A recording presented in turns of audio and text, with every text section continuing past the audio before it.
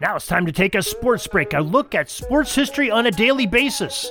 Hello, my friends in sports history. This is Darren Hayes of the Sports Jersey Dispatch podcast. Welcome once again to the Pigpen, your place for all things great in sports history. And welcome to your sports break for September 10th as we talk about the greatest sporting events that have ever happened on this date and the athletes that made them happen along with their jersey numbers. Quite a few jersey numbers today. We'll get to those in just a second. But before we do, I want to make sure that you don't miss a thing that happens in the Pigpen. We have Sports Jersey Dispatch podcast. We have Pigskin Dispatch. We have the websites, Orville Mulligan, Sports Writer, Audio Drama, and lots of different posts that are coming out, and a lot of things from Sports History Network too as well. Don't miss a thing by joining our daily newsletter. You can get it emailed to you each and every day. Simple sign up. Go to the show notes of this podcast or go to the websites of pigskindispatch.com or jerseydispatch.com and click the email start update. So our jersey numbers we'll talk about for September 10th are 1, 5, 49, 8, 7, 11, 55, 16, 47, 32, 6, 9, 13, 20, 27, 5, 21, 29, 3, and jersey number 25. I told you there was a lot. Busy day ahead. September 10th, 1919 is where we'll start. And the Cleveland Indians pitcher Ray Caldwell tossed a no-hitter against the New York Yankees. It was a 3-0 victory for the Indians at the Polo Grounds in New York City. And on September 10th, 1924, the New York Giants ripped the Boston Braves 22-1 in a one-sided affair at the Polo Grounds. And future Baseball Hall of Fame infielder Frankie Frisch went 6 for 6 before he grounded out in his last at-bat. Now, September 10th, 1932. Was he too good to put in the starting lineup? Well, could be, because Brooklyn Dodgers' Johnny Frederick, who wore number 1 that season, hit his record 6th pinch hit home run of the season. Yeah, maybe he was too good to not to have on the bench. September 10th, 1950, Joe DiMaggio, number 5, became the first to hit 3 home runs in a game at Griffith Stadium.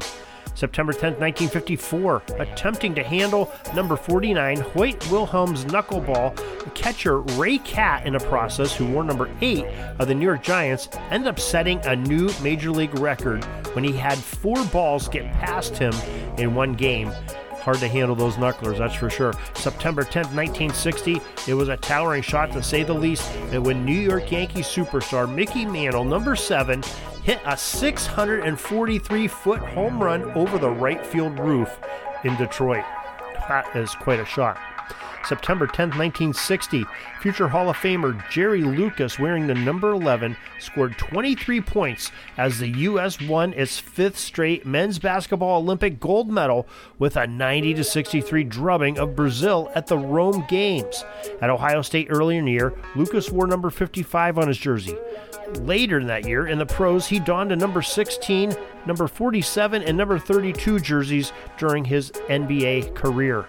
September 10th, 1961, the Yankees' number 7 is in the historic news once again of the day as Mickey Mantle became the 7th MLB player to hit 400 career home runs when he did this in this date in 1961.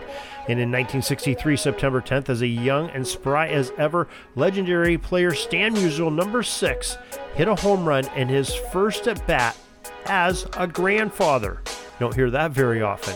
September 10th, 1972, Kazimierz Dania, wearing the number 9 in his country's Olympic gear, scored twice as Poland defeated Hungary 2-1 in the Olympic soccer gold medal game, with 80,000 onlookers watching at Munich's Olympic Stadium.